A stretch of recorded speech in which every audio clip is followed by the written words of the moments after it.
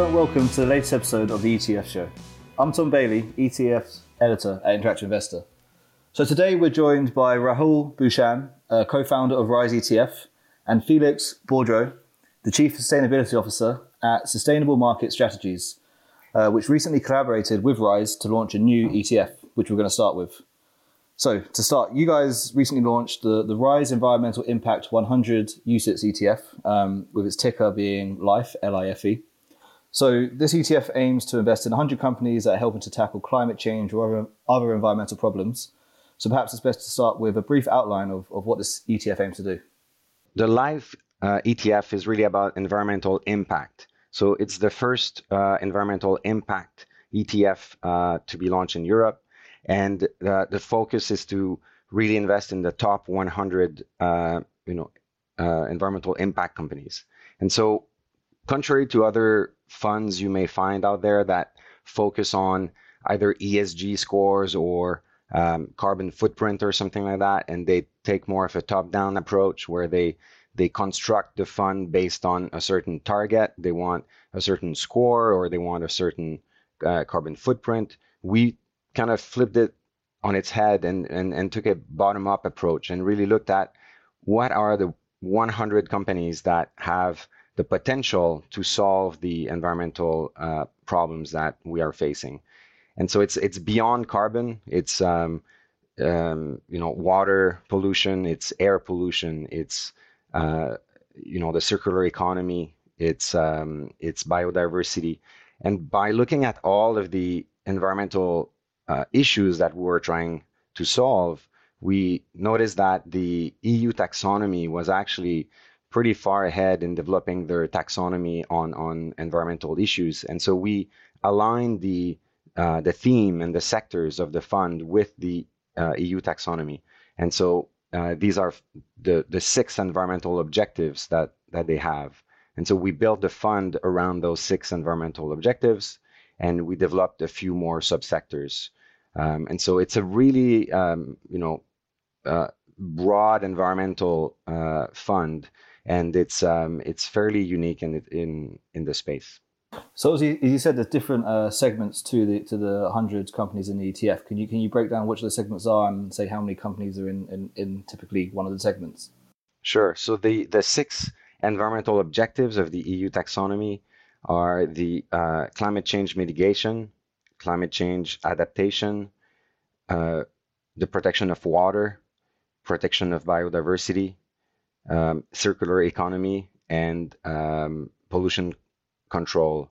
And so these were the environmental objectives, and then we broke down the climate change mitigation into further subsectors because it's such a broad theme. So we've added themes like the electric vehicles, clean energy, etc. So we have in total we have 10 subsectors, and the breakdown it's when you look at the subsectors, we actually have a fairly good representation of all the sectors. Circular economy, water, and climate change are well represented.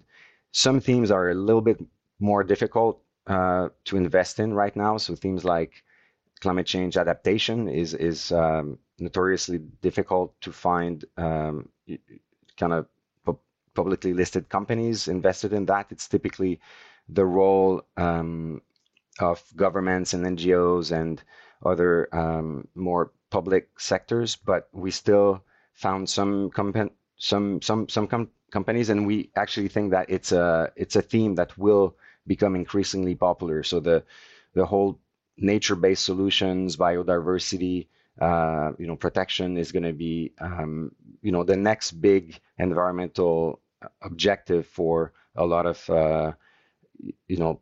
companies. And so we wanted to already have a good methodology to assess the impact potential of those companies, so that when they actually come on board and they do IPOs and they become investable, we have a good solution. So I want you to walk us through how you decide which companies go in which part of the segment. So just from your starting point, what's the entire universe of stocks you pick from, and then how you judge those stocks for how they should fit into these different segments? So the way we populated the universe and ranked the companies, we use basically two scores. So one is the thematic purity score, where we look at what percentage of revenues of a company could be associated with a certain environmental objective. And so a company that has some solutions for water cleaning, etc. They would get a certain, we would look at all publicly available documents, and we would try to map the revenues from that company to the environmental objectives, and so that would give us a purity score, and then we would look at the impact potential of that company. So the impact score is actually broken down into a few elements. So we look at the impact potential of the theme itself. So for example, hydrogen is a very potentially impactful technology. We know it would solve a lot of problems.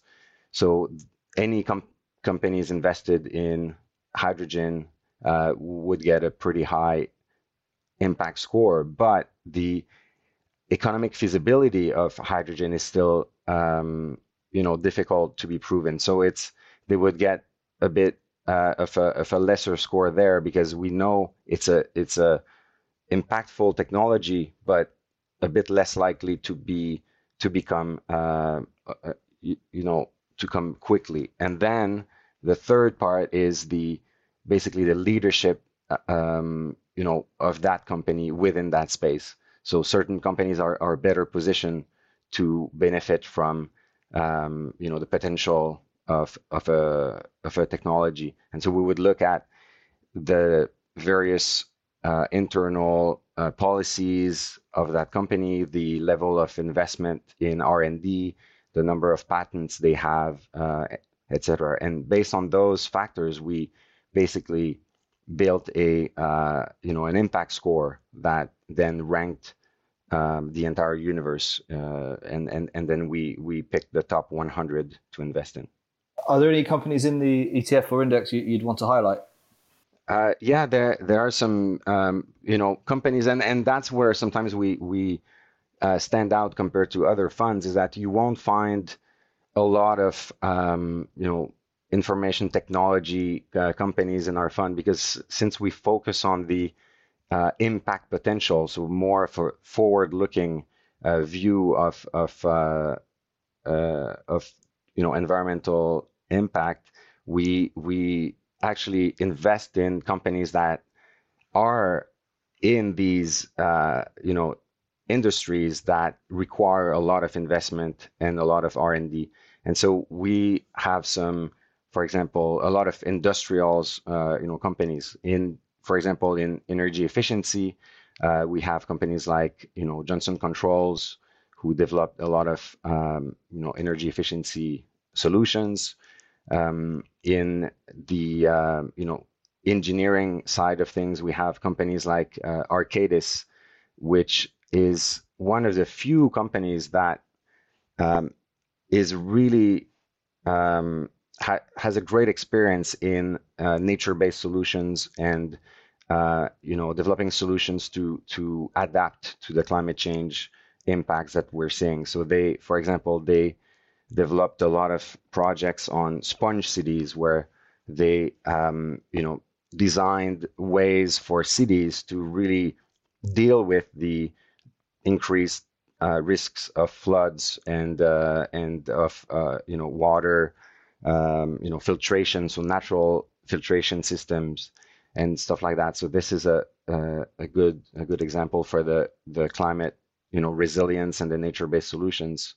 And then in water technologies, there's Kurita, a Japanese very innovative company that has been around for almost 100 years, and they really develop very innovative solutions that have a very great impact on people, because we're talking clean water for people, but also cleaning all the water that the heavy industry uses. So you already mentioned kind of how this ETF differs from other funds and products in the ESG impact investing space. And obviously, it's a very hot topic right now, the idea of greenwashing and how lots of funds claiming to be in this sort of impact, ethical, environmental investing area don't quite live up to the promises. Would you walk us through your thoughts on what greenwashing is and how you've ensured that this product is not a greenwash product?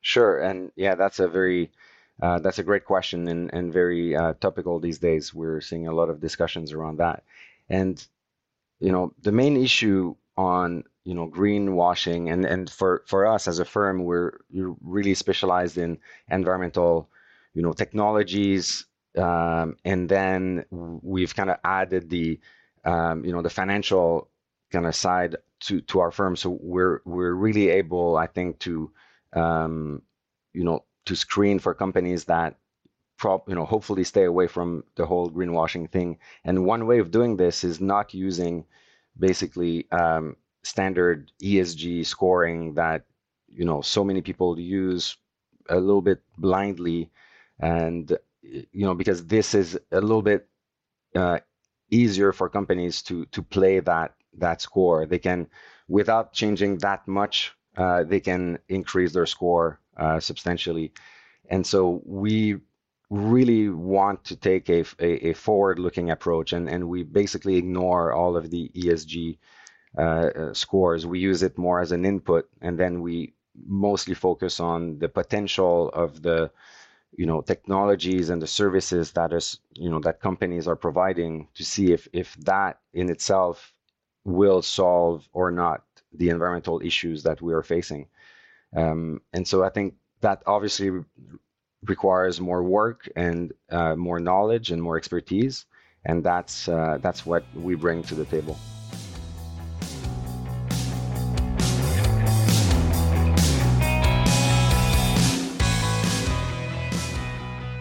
Thanks. So my next question is for Rahul. So it's all very convincing, but why is a index tracking ETF the best structure for this strategy? There's obviously, you could input us in different ways with different products, different approaches, passive, active. Why index tracking ETF, Rahul? So I think there's two core reasons. One is we're still in the relatively early stages of the green revolution, and this is not going to happen over a decade. This is going to be a multi-decade investment story. And so for us, taking an active approach today felt a little too soon, because what you're effectively doing is you're taking a universe of environment, companies associated with the environment. Let's say there's an index out there of 300, 400 names, and you're basically trying to decide which 30 companies are going to win, 20 years from now. And for us, that didn't feel like it was the right time to basically make those kinds of long-term, or take those kind of long-term views and have those sort of long-term convictions. So for us, the sensible approach was, okay, let's just find the top 100 companies in the environmental universe, and let's allocate to the companies by reference to the extent of their potential future environmental impact. And so that's what's happening in this fund is we're picking 100 companies, the top 100 companies from that broader list of companies within the environmental sector, and really looking for those with the ability to make the greatest contribution towards environmental sustainability within their respective subsector. And Felix talked a little bit about the subsectors. So that was the process here. The second element, I think, for why we chose to go systematic or passive or index-based, if you will, is the discipline it brings. So, when you're investing in an area like the environment or toward environmental sustainability in general, you want to bring a level of discipline to the investment process, which isn't influenced by short-term behaviors and short-term convictions, perhaps. And so the index approach, in our view, removes emotion from the equation and implements a series of systematic rules that are fully transparent, are publicly available. We make all of our documents publicly available. Anybody can go on our website and look at what the investment strategy is doing on a day-to-day. It's documented in the index methodology. All the scores Felix talked about are also documented in the index methodology, as well as the subsectors that we're investing in, as well as the environmental objectives. So everything is in there. And as an investor, you have a transparent methodology, a transparent investment process, and also the certainty that there's some discipline to the process. Because again, we're not this isn't a product where you go in and you walk away with twice the amount of money 6 months down the line. This is a product that you go in with the conviction that these environmental companies are going to be much bigger in 5 years, a decade from now, than they are today. Okay, so moving on to some of Rise ETF's other products. So it was about a year ago you launched the Rise Education Tech and Digital Learning ETF, ticker LEARN, spelled LERN. Do you want to just briefly walk us through the kind of ETF strategy here? Sure. So the LEARN ETF is a fund that's trying to invest in the digitization of education. So we saw during the pandemic that a lot of students shifted to, in the same way as a lot of workers shifted from work to work from home, a lot of students also shifted to learn from home. And that was true, irrespective of whether the students were in sort of K-12, higher education. But also we saw a big uptake last year of employees already working for particular institutions, now working from home, trying to further develop their skills. And there's a number of companies that have also emerged in that sort of workforce subsector where, which is really truly about this idea of lifelong learning. Because gone are the days where you could pick up a degree at university and expect to have one job for 30 years until you retire, and effectively just working for one company for that entire period. I think with the inherent disruption and digitalization that we're seeing in society today, it's never been more important for people to just move away from that sort of thinking and really think about learning as a lifelong thing. So you've actually seen a number of companies operating within that workforce subsector, which is really about upskilling, reskilling people, and also developing people's softer skills as they move it into leadership or management type of positions. So we've seen a big boost to the revenues of these companies, particularly in the West, over the last couple of few years. So that was something that we were watching, and what we wanted to effectively do is to capture all of these opportunities, which really are about delivering education digitally in both the West as well as in the East within one investment fund. And that's what we did in the Learn Fund. We launched it in October, and it's been I think almost a year now that the fund has been live. So obviously, launching a digital education focused ETF a few months into a pandemic that forced schools and university students to all start learning from home, and also, as you mentioned, the trend towards those in the workforce also learning at home during the lockdowns and stuff. It seems quite fortuitous. Was this ETF in the works before COVID and lockdowns, or did you perhaps launch it in response to this? So we actually had it in development from, I think it was December 2019 is when we chose to explore the industry a little further. There were already actually some champions that were sort of visible within the edtech sector back then, even prior to the pandemic. Obviously, they saw a big boost over the course of last year in particular. But, some of these companies are we're already pretty established names. The Chegs of the world, the 2Us of the world in the US. These were already established names. A friend of mine actually sold a company to Chegg, in 2011. So he set up a company back in 2010 while he was at Stanford, and he basically grew it to a particular size, and then he sold it to Chegg. So I was actually aware of Chegg for almost 10 years. But it was interesting to see this company go public and then just go from strength to strength to strength. And so we've always sort of tried to keep an ear to the ground and look at what the venture capitalists are doing and look for thematic ideas there. And this one really sprung from that same process. Like you said, it was a bit fortuitous that we ended up beginning to develop this thematic fund right around the same time as the pandemic was happening, and then the pandemic boost, so to speak, happened, and these companies experienced quite a decent surge in their revenues over the course of 2020. Oh, of course, while there's been an online and digital enabled learning boom, one of the biggest markets for it in recent months has been having a bit of a tough time. I'm talking about obviously China. Recent months, the Chinese government has launched a crackdown on digital learning for school students in particular, and it's taken a serious toll on the share price of some big names in the sector, which are included in the ETF's portfolio. Do you want to walk us through what's going on here? Yeah, it's a really good point, and certainly one we're talking to investors about quite a lot in the last couple of weeks. This idea of regulatory risk that is can be embedded in virtually any investment product out there, but certainly products that have greater exposure to let's say emerging markets. Argentina has defaulted a number of times, and China in this case. There seems to be a lot of geopolitical tension, of course, but at the same time, China has been cracking down on its tech industry. Perhaps because it's getting too big and they want to rein in, the so-called tech billionaires, or perhaps they want to assert a certain level of control through quasi-nationalism of certain companies. But I think the biggest story as it relates to edtech in China really is them trying to find a sort of an antidote to their demographic problem.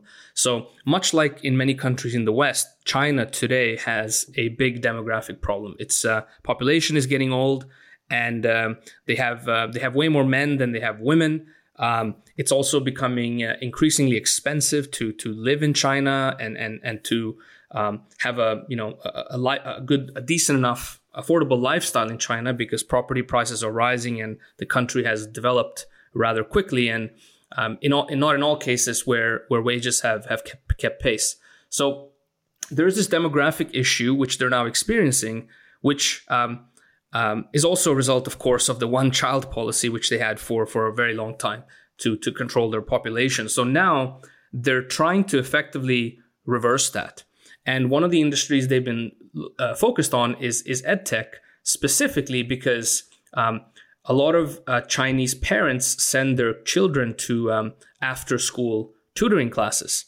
And like you said, Tom, a lot of the companies within the edtech sector are in China and effectively catering to this after-school tutoring market and weekend tutoring specifically. And so the Chinese government has looked at this and said, well, look, it's becoming really expensive for people to have children because education costs are also rising quite rapidly. And over and above that, we have these parents are having to send their children to these weekend schools, because if they don't, all the other parents are doing it and their children are going to fall behind.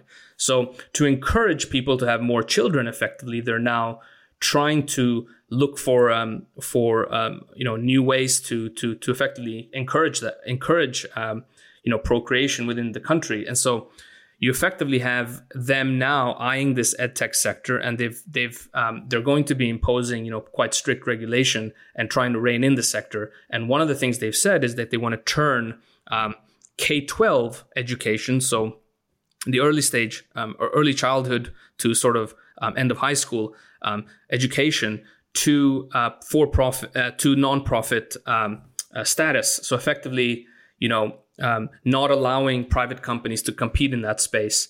To the end objective being, of course, to lower the cost of the child's education, and so that's been interesting, but also quite painful to see within the fund, because it's affected the share price of a lot of these Chinese edtech companies, and so the fund as a result has taken a hit, and so At the moment, the fund has roughly 25 or a little less than 25% exposure to Chinese companies, and it's we expect this to be sort of a re-rating phase for the industry, because a lot of these Chinese companies are, well, number one, they're going to have to divest from the K-12 subsector which they're involved in, and as they do that, they're going to have to reorient their businesses towards more higher education and more workforce-oriented learning.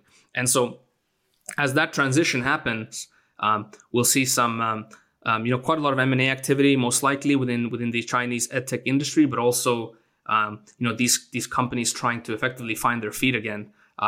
And the long-term thesis for us within the fund remains intact, because ultimately this is a global story. And so if the representation of China shrinks within the fund, the representation of other countries we expect to grow over time. Because we're already seeing, this year we've seen a number of IPOs. We saw Coursera, we saw KeyPath in Australia, we saw Europe's first unicorn out of Austria within the edtech space. So there's no slowdown in edtech activity, but what we're expecting to see is a shift away from edtech funding, going into companies in China towards perhaps other emerging markets, and then also in the US and Europe. Interesting. Moving on to another notable ETF of yours, it's the Rise Medical Cannabis and Life Science ETF. Its ticker being FLWR, I pronounced flower. So this ETF has performed very well since it launched. I was wondering if you could walk through why you think investors should invest in cannabis. Absolutely. So we've always seen the cannabis story as being effectively three waves. The first wave being the Canadian LPs wave, where you saw this big period or 2-3 year period of irrational, let's call it exuberance. This is sort of 2016, 2017, where you basically saw a flurry of IPOs on the back of the legalization of recreational cannabis in Canada. And all these IPOs coming to market and their share price, going straight to the moon. And that was met with a lot of expectations from investors for these companies to deliver. And of course, they didn't deliver. And so 2018 was a big re-rating phase for the Canadian LPs. And then began sort of the second wave of cannabis, as we like to call it, which is really the US MSO wave, which also ties into some of the more liberalization, the liberalization of cannabis at the state level, which we saw over the course of 2018-19, where a lot of states independently went and legalized cannabis for medicinal as well as for recreational use across the country. Today, there's 50 states in the United States, and more than 35 states have some form of legalized medical cannabis program. So that sort of state legalization wave really began at sort of 2018, 2019, and really has been accelerating since. Just this year, since the Biden election, we're talking about 11 states having passed cannabis reform. So that's less than a year, and so we are seeing this US MSO wave. When we say MSO, we mean US multi-state operators, and that's been an interesting wave to see. Because the US represents a significantly bigger market than Canada. Just the potential market in Florida alone is as big as Canada. So, the potential of the US cannabis market, both for medicinal as well as adult use, has quite a lot of potential. So that's the sort of second wave. We think that's moving and happening right now. We also see the third wave emerging at the same time, which is really what we like to denote the pharmaceutical cannabis wave, which is really the efficacy-led medicinal wave, where we are actually going to see a number of, and we're already seeing, in fact, and investors can go into our fund and look at some of the names, but we're already seeing a number of companies popping up that are trying to understand the more than 110 different cannabinoids, flavonoids, terpenes within the cannabis plant and understand what their medical properties are, and then try to create both synthetic as well as non-synthetic medicines that can help people. And this is, I think, one of the most interesting areas within the space for us. Certainly from a European perspective, this was the area that our investors were most interested in, was really the sort of pharmaceutical subset of companies within the cannabis space. And so these are the companies we've packaged in a fund. The other dimension to the third wave, which is, again, the pharmaceutical wave, is that this is the one we expect to go global. It's hard to take a long-term view or have a high conviction view on how fast recreational cannabis or adult use cannabis goes global. But it's far easier to have a view on how fast the medical cannabis wave goes global. Today we already have more than 70 countries with a legalized cannabis program. That compares to less than 10 just a decade ago. And the number of countries that are passing cannabis reform, liberalizing, and destigmatizing this plant, and really starting to rethink how it can be used for medicinal purposes, and then getting involved in that industry is rapidly accelerating. And so it's an exciting place for us, but that's really the backstory, if you will, for this fund and why we created it. No, it's very interesting. But of course, cannabis remains an illegal drug in the United Kingdom. And so I can imagine some listeners might be a bit confused with how you can legally invest in a product which is illegal in this country. So I wonder if you could talk through the kind of the legal side of all this. Sure. So medical cannabis is legal in the UK. So we're investing in global medical cannabis companies. Nothing that we're investing in is plant touching. This fund has been approved by the Central Bank of Ireland, the FCA, all the exchange, the London Stock Exchange. We've had legal advice when we were putting the fund together, so as to ensure we implemented a process to get all these individual regulatory and legal bodies comfortable with the fund. So this is not a fund that took us, 2 weeks. This is a fund that took us the best part of 2 years. And when we put the fund together, we were aware that it would take us 2 years, but it was quite important for us to be early to the opportunity because, a lot of the time with these kind of new and emerging sectors, if you get in too late, you've kind of lost that initial momentum. And so what we wanted to really do here is create a vehicle that allowed investors to get in early and access the opportunity early. And like you said, it's been a really positively performing ETF this year. We think the secular growth story is still intact.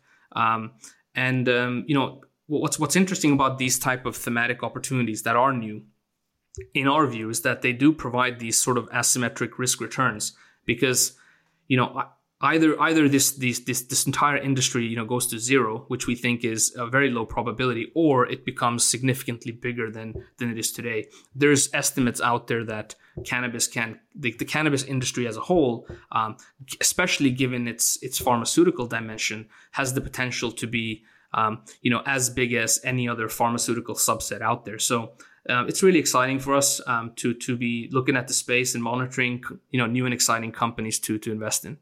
Great, thank you. Thanks Rahul, and thanks Felix, and thank you all for listening.